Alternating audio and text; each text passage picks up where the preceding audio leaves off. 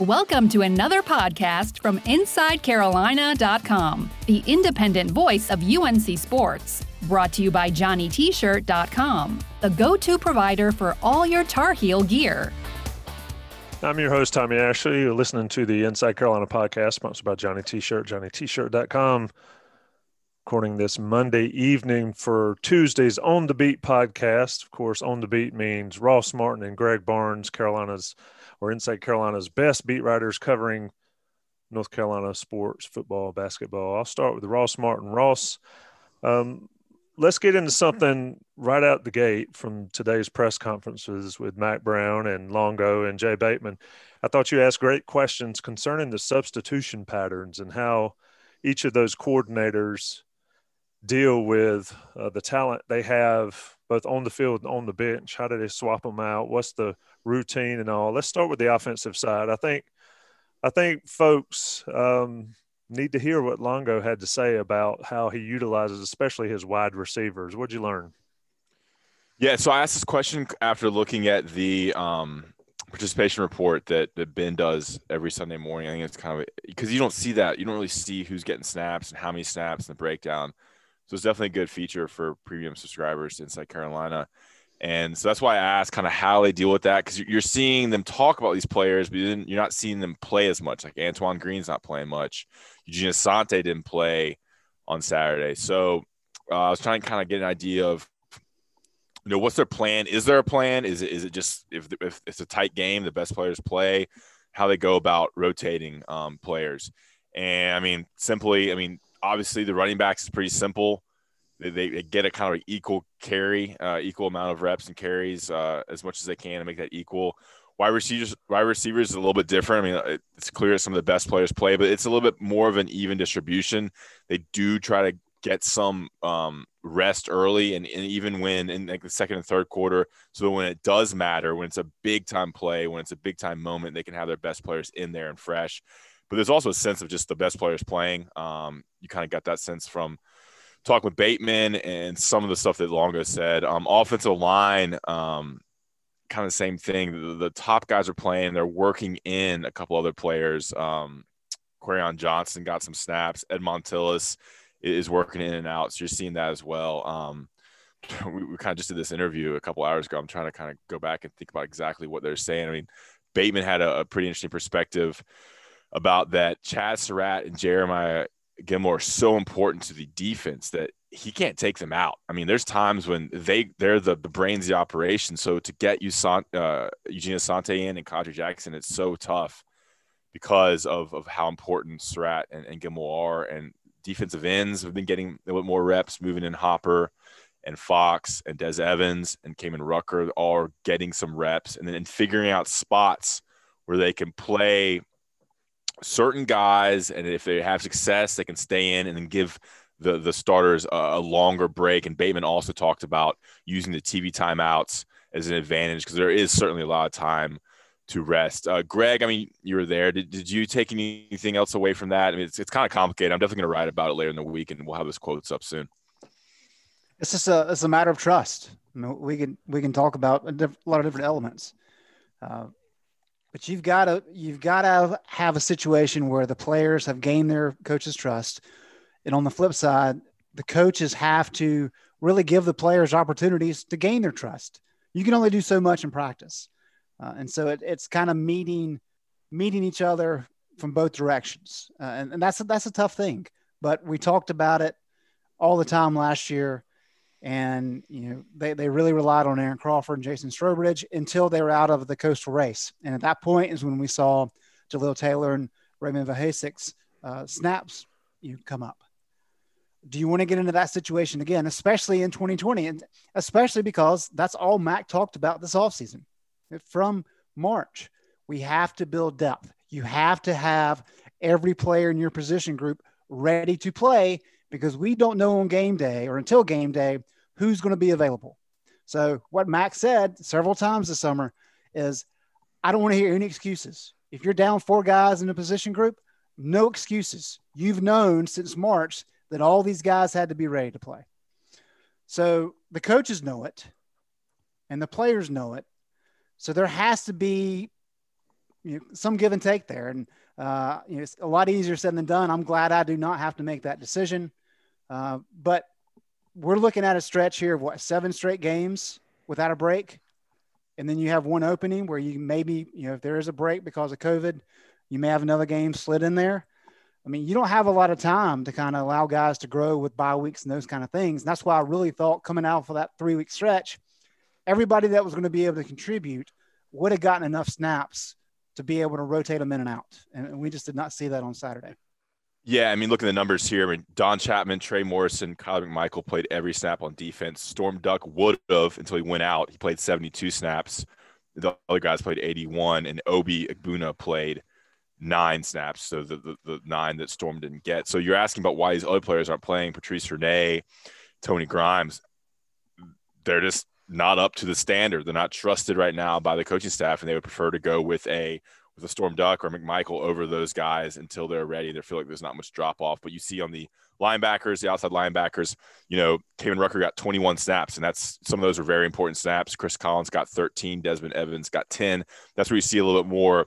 Those are some meaningful snaps in there, and 10 is a little bit more significant than 2 or 3. Those are definitely a chunk of snaps that give other guys, Tamon Fox, Tyron Hopper, a breather. So different position groups have different kind of ways they are mixing the reps in and out. So it's kind of interesting to track, and it shows you who the players that are doing well and which players the coordinators and the coaches trust. Coffrey Brown, for example, got 43 snaps. Bo Krause got 23. That's kind of interesting to see the outside receivers and the dynamics going on there. Yeah, and one thing I would say too is a couple of the names that we heard a lot of in training camp was like Kevin Hester, Christian Varner. Yeah. Those guys have combined for 2 snaps in 2 games.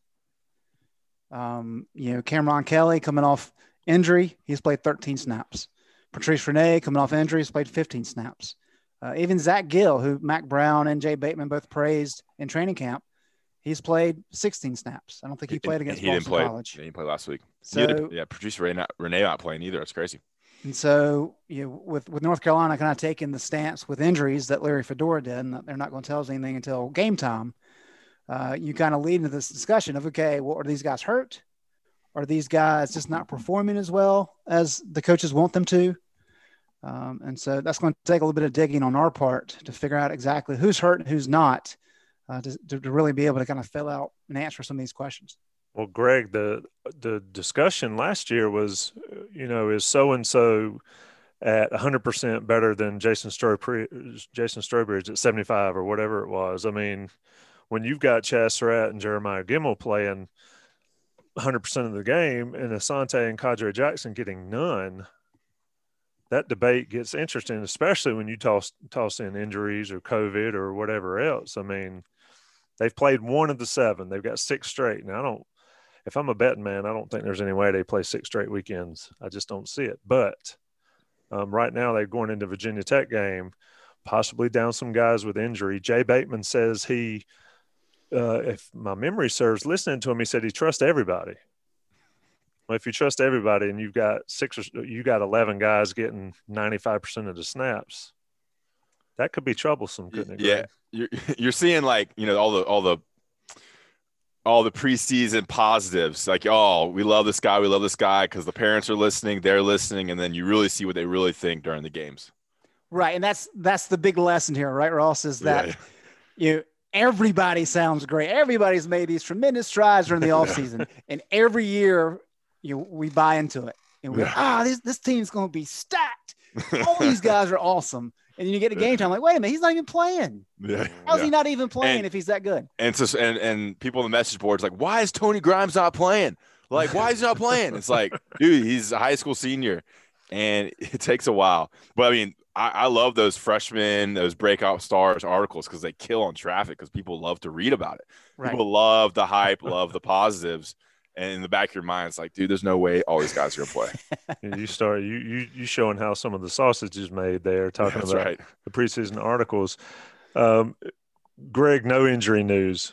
Clearly, that's the way Saturday mornings and all that kind of stuff is going to be that way.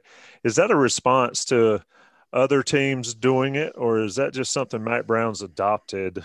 Because I don't remember him being that way way back in the day, or even maybe at Texas?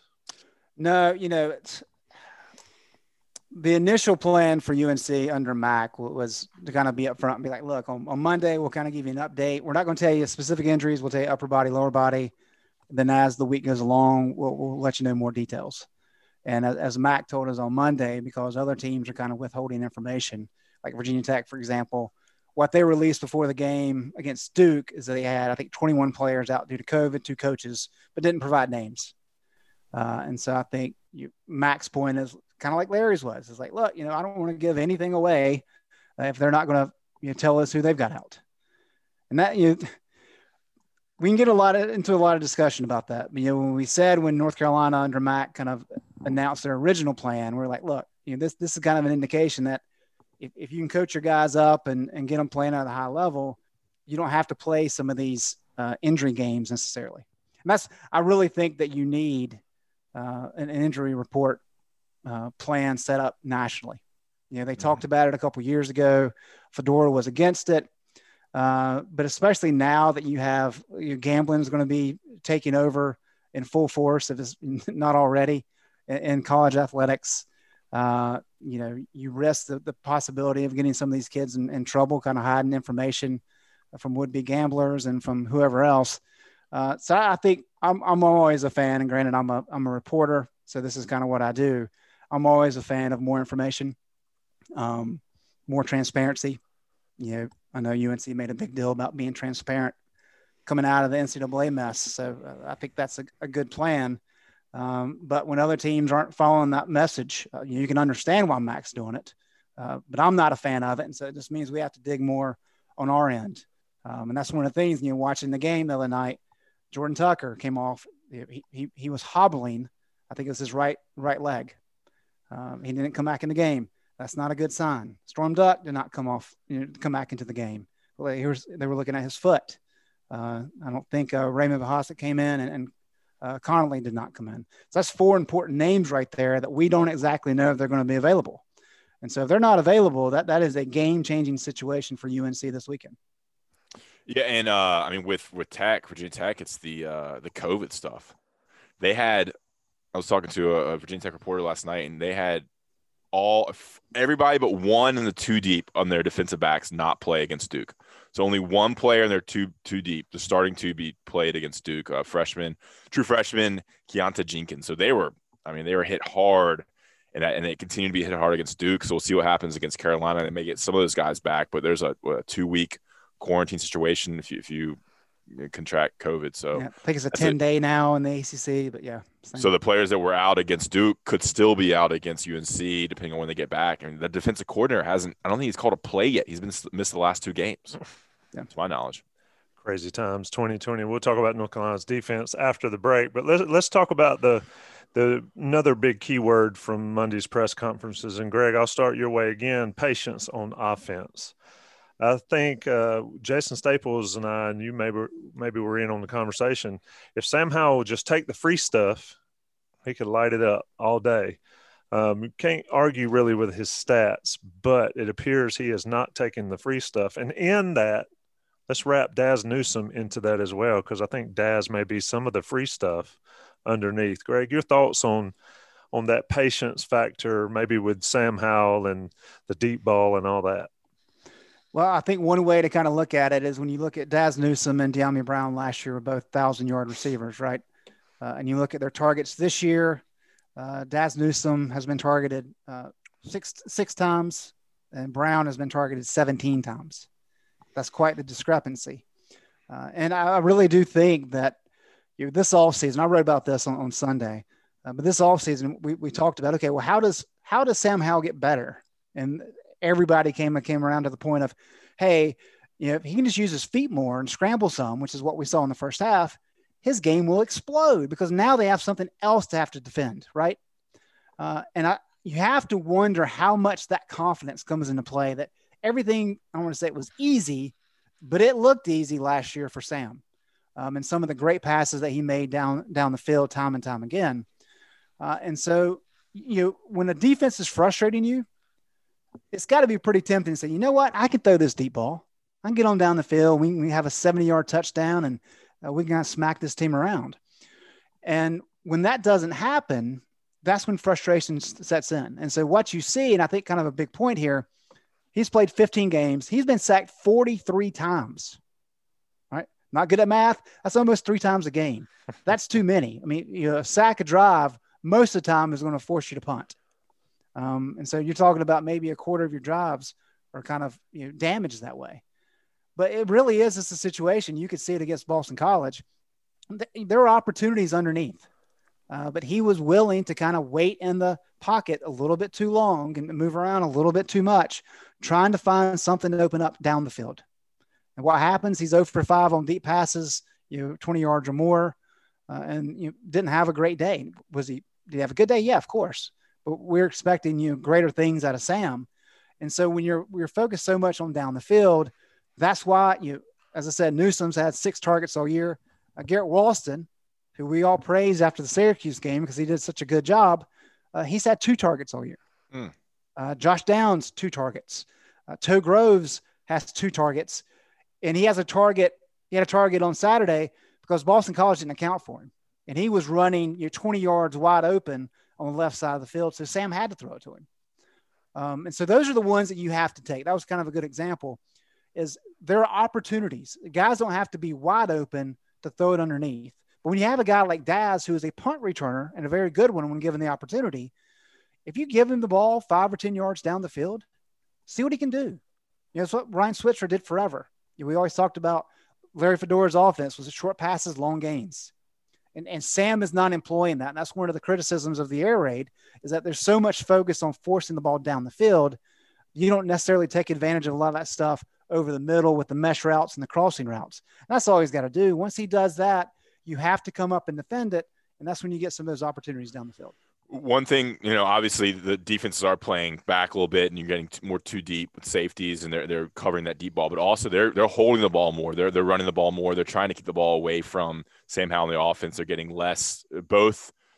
I think Phil mentioned it and Jay Bateman mentioned it, that the offense is getting less snaps per game than last year already. You're already seeing the strategy that the defenses are using to kind of slow down Sam Howell, Phil Longo, and the UNC offense. So 2 different things that they're employing after watching tape, like we read in Greg's article for 13 games and seeing what they can do to stop Sam after such a good season last year. Well, watching Jurkovic, I mean, he knew where his safety valve was on every play. Yeah. Am I missing something, Greg? And this is something that's important being there.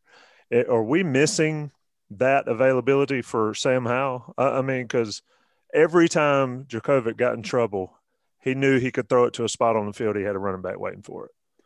Right. And that's where the patience comes in, because you have to have, all right, I've got this option and this option. And then I either have a hot route, right, if they're going to blitz or they're going to get to me, or I need to have a safety blanket, which is what Hunter Long was for Jurkovic. And there's no indication that Sam has that. And now, is that a matter of chemistry? Is that a matter of game plan?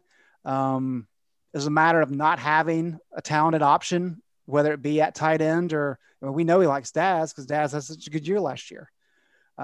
Those are all good questions, and I don't exactly know what the answer is.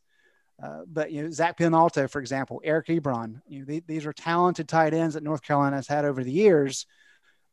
Who could give you big plays, but more importantly, they're possession receivers. Quinshot Davis played that role. Just go out and do a 10-yard out. It's easy first down when you need it.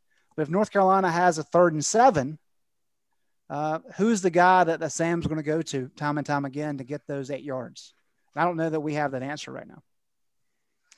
Ross, you would think Bo Corrales is a guy that plays that role for North Carolina. You mentioned, what'd you say, 23 snaps in the Boston College game, which was a little surprising. But the thing that made it so tough for Carolina to deal with Jurkovic, you know what I'm talking about, the Boston College quarterback, is Greg, even on the sack where he was getting sacked, he threw it in the direction of the running back because he knew his guy was going to be there. I just think that's something Carolina needs to have available for Howell. But as Jason Staples said on the day after podcast, it's hard to coach guys away from doing what they're used to having success. And that's part of the growth. That's part of the maturity and all that stuff. Even somebody as good as Sam Howell can certainly get better in that regard. Ross, you got anything to add on the offensive side of the ball before we take a break, go talk defense? Hey, I think UNC has 2 great running backs, and I think that's the strength of the team right now, and they need to pound the rock and find ways to get those 2 guys in space, because I don't know if there's a better 1-2 duo in the ACC or in college football with Michael Carter and Javonte Williams at both number 1 backs, both like, bell cow type backs.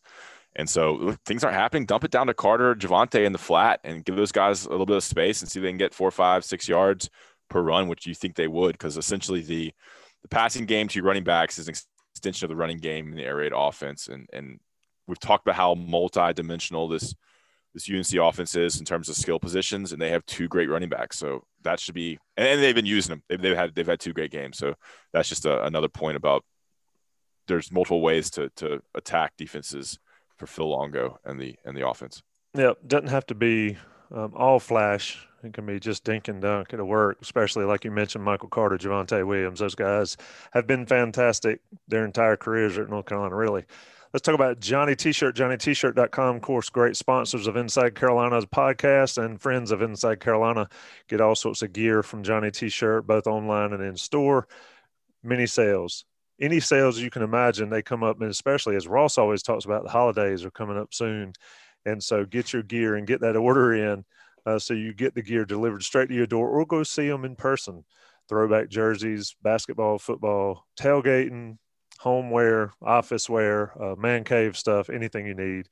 Johnny T-Shirt, JohnnyT-Shirt.com, and 10% off your everyday order if you're an Inside Carolina premium subscriber, which I'm not sure how you could not be these days. Take another short break. Let the national guys pay the bills. We'll be right back. What's up, y'all? This is 4-time NBA champ Andre Iguodala. Yo, and this is his best friend, the Ohio State legend, Evan Marcel Turner I.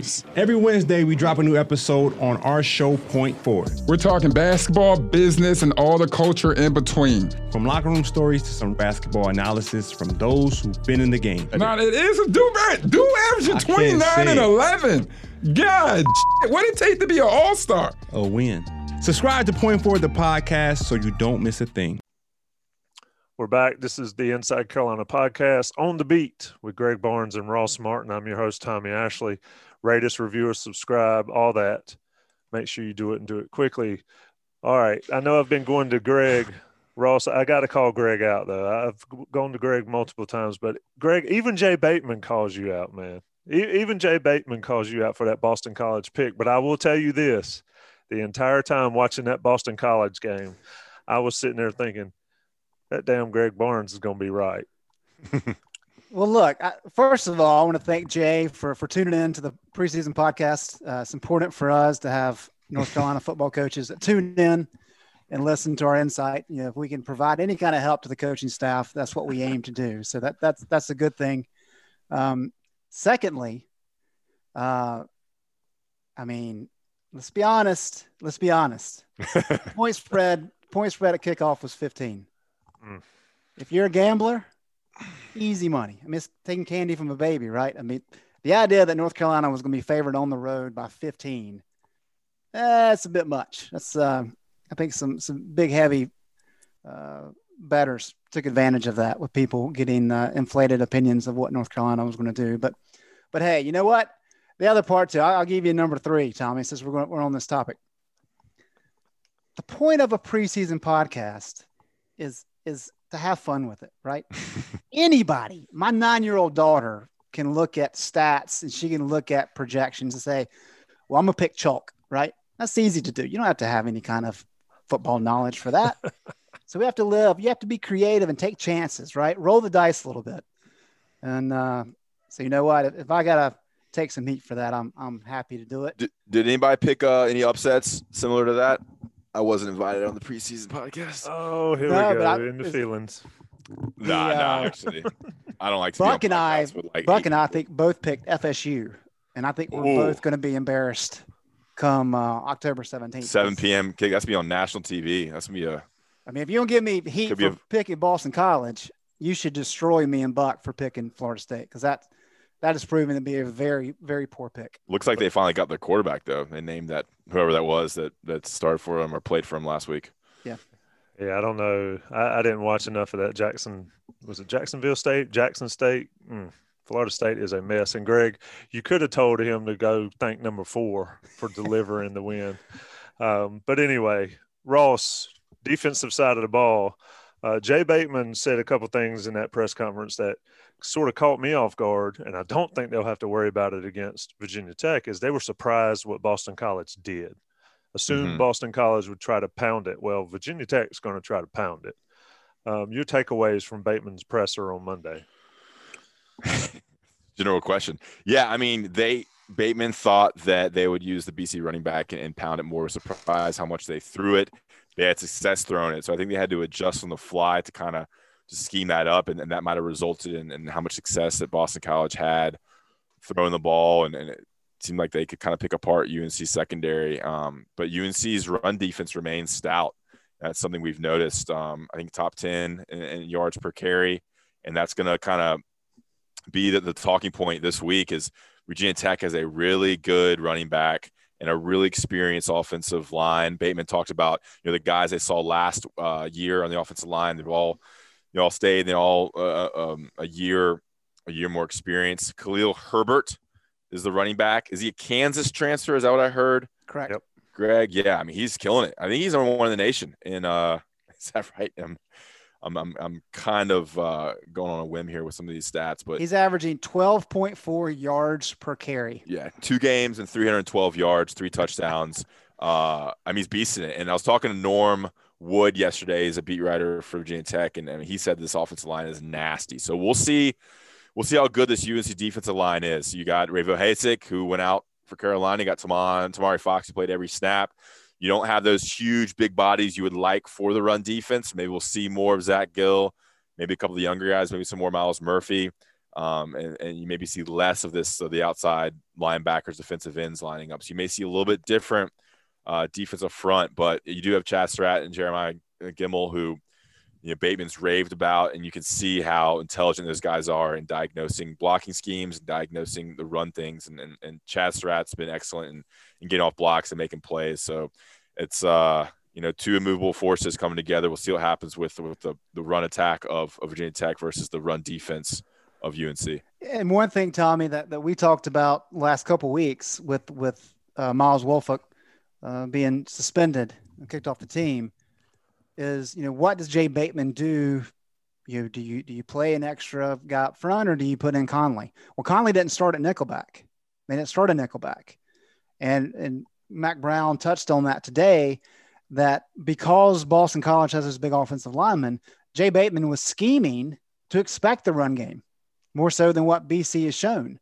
And so if you look early in that game, North Carolina was playing with 5 defensive linemen on the line of scrimmage, or 5 guys on the line of scrimmage. They weren't all defensive linemen. Kamon Rucker was the guy that went in to give them the 5th guy up front. And we saw that several times in the first couple possessions. And then they figured out, Boston College is not even going to try to run. So we're going to go back to what we typically do. And so I think that kind of gives you a little bit of a tell of what we can expect. Does that mean that Jay is going to do the exact same thing? No, it doesn't. But the fact that he was willing to take that approach.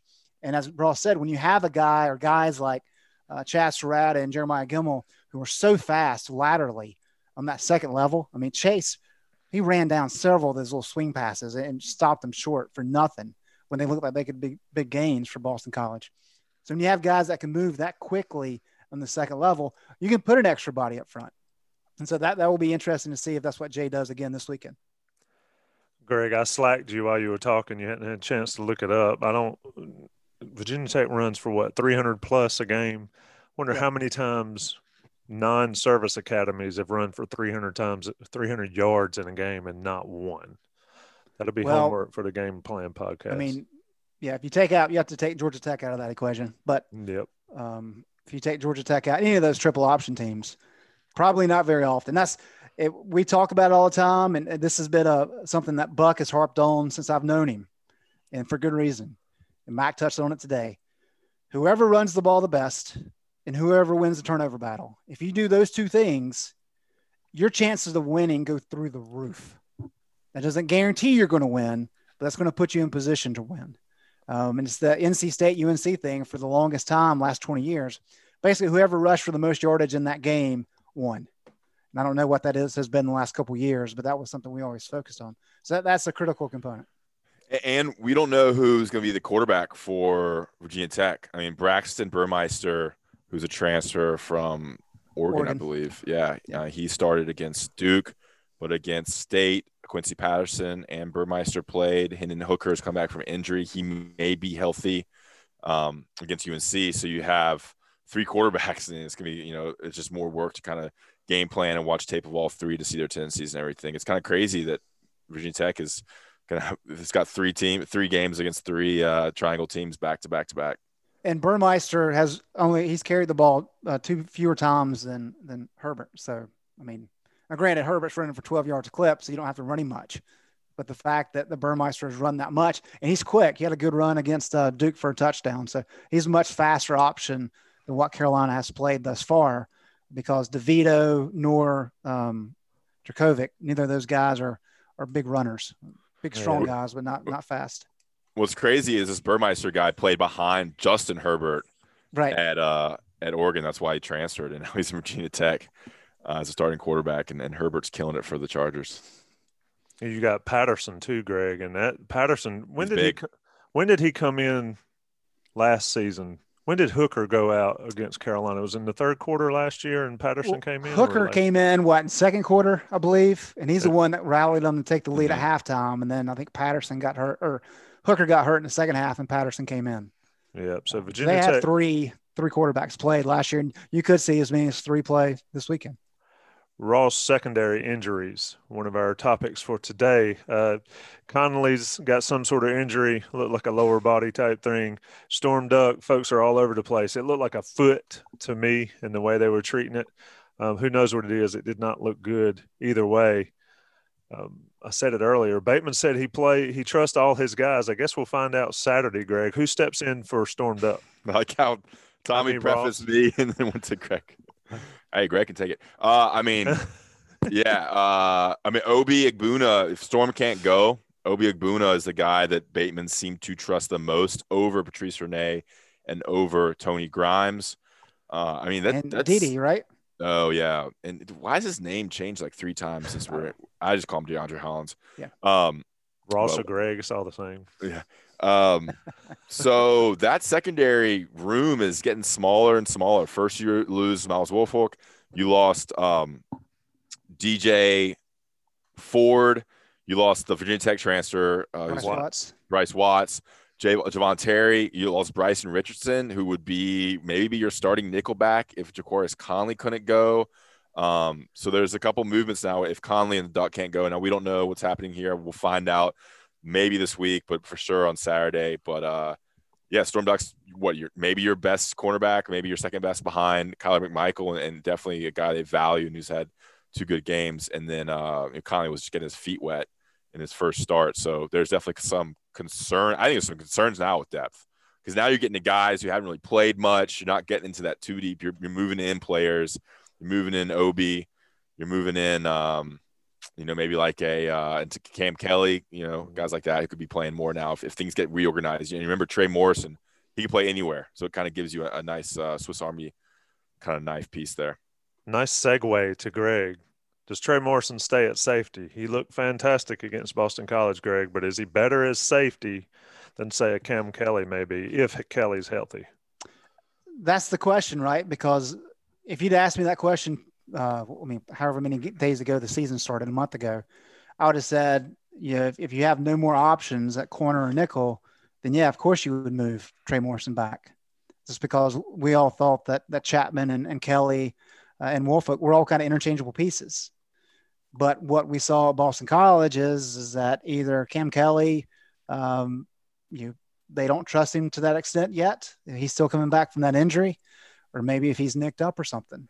And so that's a big question mark. If Kelly is capable and willing to go, ready to go, I assume that they would feel better moving Trey Morrison back to nickel.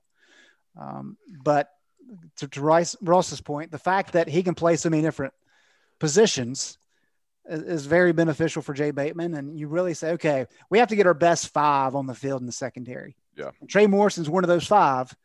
So who are these other guys that can step up and play? And the fact that, as Ross laid out, so many injuries at safety.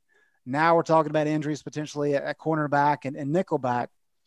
Your options are whittling down very quickly. And who would have thought, 2 months ago that we'd be having this conversation? So let me ask the question that's going to be on the board every week. Any chance anybody opts back in? I saw somebody opt back in for some P5 school on Twitter earlier today. Greg, is that even a remote possibility for North Carolina? I have to ask. That's a good question. I don't think so. I think once they opt out, it's pretty much done. And I assume that's probably on a case-by-case basis by schools. But, to my knowledge, there was really never an indication that once these guys opted out, they can come back in. You can opt out. It's not going to affect your status, anything like that. But I think that's not going to be the case. I know we've talked about before. There's an offensive lineman a couple of years ago that had left the program, and they let him come back just because they needed him. They needed the numbers. And so that's a unique situation. What was that guy's name? Was that Cohen? Yep. Yeah, that's right. It was Cohen. That's right. He's working at Home Depot or something, right? It's not even funny. That's a good job. Oh yeah, Pays a living saying wage. he'd actually kind of left the sport and was. Yeah, I think it was Dick's Sporting Goods. I think it was Dick's Sporting Goods actually. Right. I was gonna add. Yeah, I mean, I think it's like once the season starts, you can't opt back. I mean, but they're doing it elsewhere, right? They're doing. Oh yeah, I think I think Michigan players opt back in. Like there's definitely players who opt back in. And I don't know what's happened elsewhere, but like from a team perspective, like we busted our ass for 9 weeks. We did the preseason workouts, we all this stuff, and you're gonna come back in and now play, and now you're all good. Like I don't know, that just doesn't work when you talk about team concept. And I don't know, I just don't think. I think they could use these guys, but I'm not sure if it's the best situation for the team and everything. Like if Bryce Watts comes in and takes a starting job, and Tony Grimes, skipped his prom to come help y'all out, that type of deal. Valid points. I think at some point you got to have bodies the way this season's going. You're right. They've played 2 games thus far, and that packed DB room is down to 6 healthy bodies, maybe 7. Yeah, anyway, Greg's got his Sunday Tiger Woods hat on. Yeah, really. Where's the red shirt? That's right. My clay shirt. My is it Foo Fighters again? Did right? you wash that? Did you wash the Foo Fighter shirt? Oh yeah. All right, boys. Anything else that we have not covered? It's a big week for North Carolina. Do we think Carolina's a top 10 team realistically, or are they a top 20 team? Ross, I know what the polls say. Well, I think when you add in Big 10 gets cooking and Pac-12 gets cooking, they're probably more of a top 15 team. But I mean, you're as good as your record. So I mean, they have what 6 or 7 winnable games up until they played Notre Dame and Miami. That's when the really, really tough game. So this will be a big test. I mean, this will be a really big test, and it's unfortunate that they're going to have some injuries, but I think Virginia Tech does as well. All right, Greg, make some more bulletin board material before we get out of here. What should Carolina be ranked? Oh Lord, it is. It's one of those things. Watching this team the first 2 games, you're like, it's not a top 10 team. But then you watch some of these other teams, and you're like, maybe they are. And I think it's just a 2020 deal. I don't think we're going to know anything about any of these teams really till we get into late October. And then we'll have a pretty good idea of who's great. I mean, Alabama looks really good. Clemson looks really good. Go figure. Who would ever thought that? And then a lot of these other teams are, okay, maybe. They have some strengths. They have some weaknesses. I just think it's too early. I mean, like Virginia Tech. Virginia Tech's numbers, given what they've dealt with COVID, you'd be like, wow. And Mac made the point. He was like, I think they're completely underrated. And I think this is one of the fallacies of early preseason rankings. I don't disagree with him with the fallacy of early preseason rankings or early season rankings. But then you look at some of their, what Burmeister's done passing the ball. It's not impressive. I mean, he was not good at all against Duke throwing the ball. So there's some deficiencies there. I think you can nitpick most of these teams. I think we're weeks away from being able to get a firm handle on who's legitimately top 10 teams. I think this weekend, UNC is going to be able to pass the ball with ease, especially if the secondary, Virginia Tech secondary, has anybody out with COVID. And then I think Virginia Tech's going to have some ease running the ball. So you'll see two different types of offenses going, and I think UNC can run the ball too. So that might play to the Tar Heels' advantage. And what was the spread? It started off at Saturday? 7, it dropped. Yeah, 7, and it was 5. It was 5 on Sunday. And Greg's What got game was that? Carolina and Virginia Tech. The Virginia one, Tech. like the Inside Carolina thing we're talking about here. The game Saturday? The coming up game, Virginia Tech, I UNC. thought it was 3.5. It started at 7, and then it was 5. I don't know what it is now. Oh, I saw somebody on the board post 3.5, so I just assumed that the board information was correct. Yeah, I believe everything I read on the message boards too. I typically do. Hang on one second, so I don't sound like a fool. Yeah, it started at 7, now it's down to 5. You guys are right. Well, I'm even questioning you. Hey, I just want to win my $41.99. I spin it well. Spin it well. All right, Pete Rose there. All right, Inside Carolina podcast. You've been listening to it on the beat. Ross Martin, Greg Barnes, Johnny T-shirt, and JohnnyT-shirt.com. Thanks, boys. All right, see you guys. Yep, rate us, review us on Apple, iTunes. Got to get it in. Subscribe on YouTube, all that good stuff. We'll see you again soon. Thanks for listening to another podcast from InsideCarolina.com. Brought to you by JohnnyT-shirt.com. Where to go for your next Tar Heel gear purchase.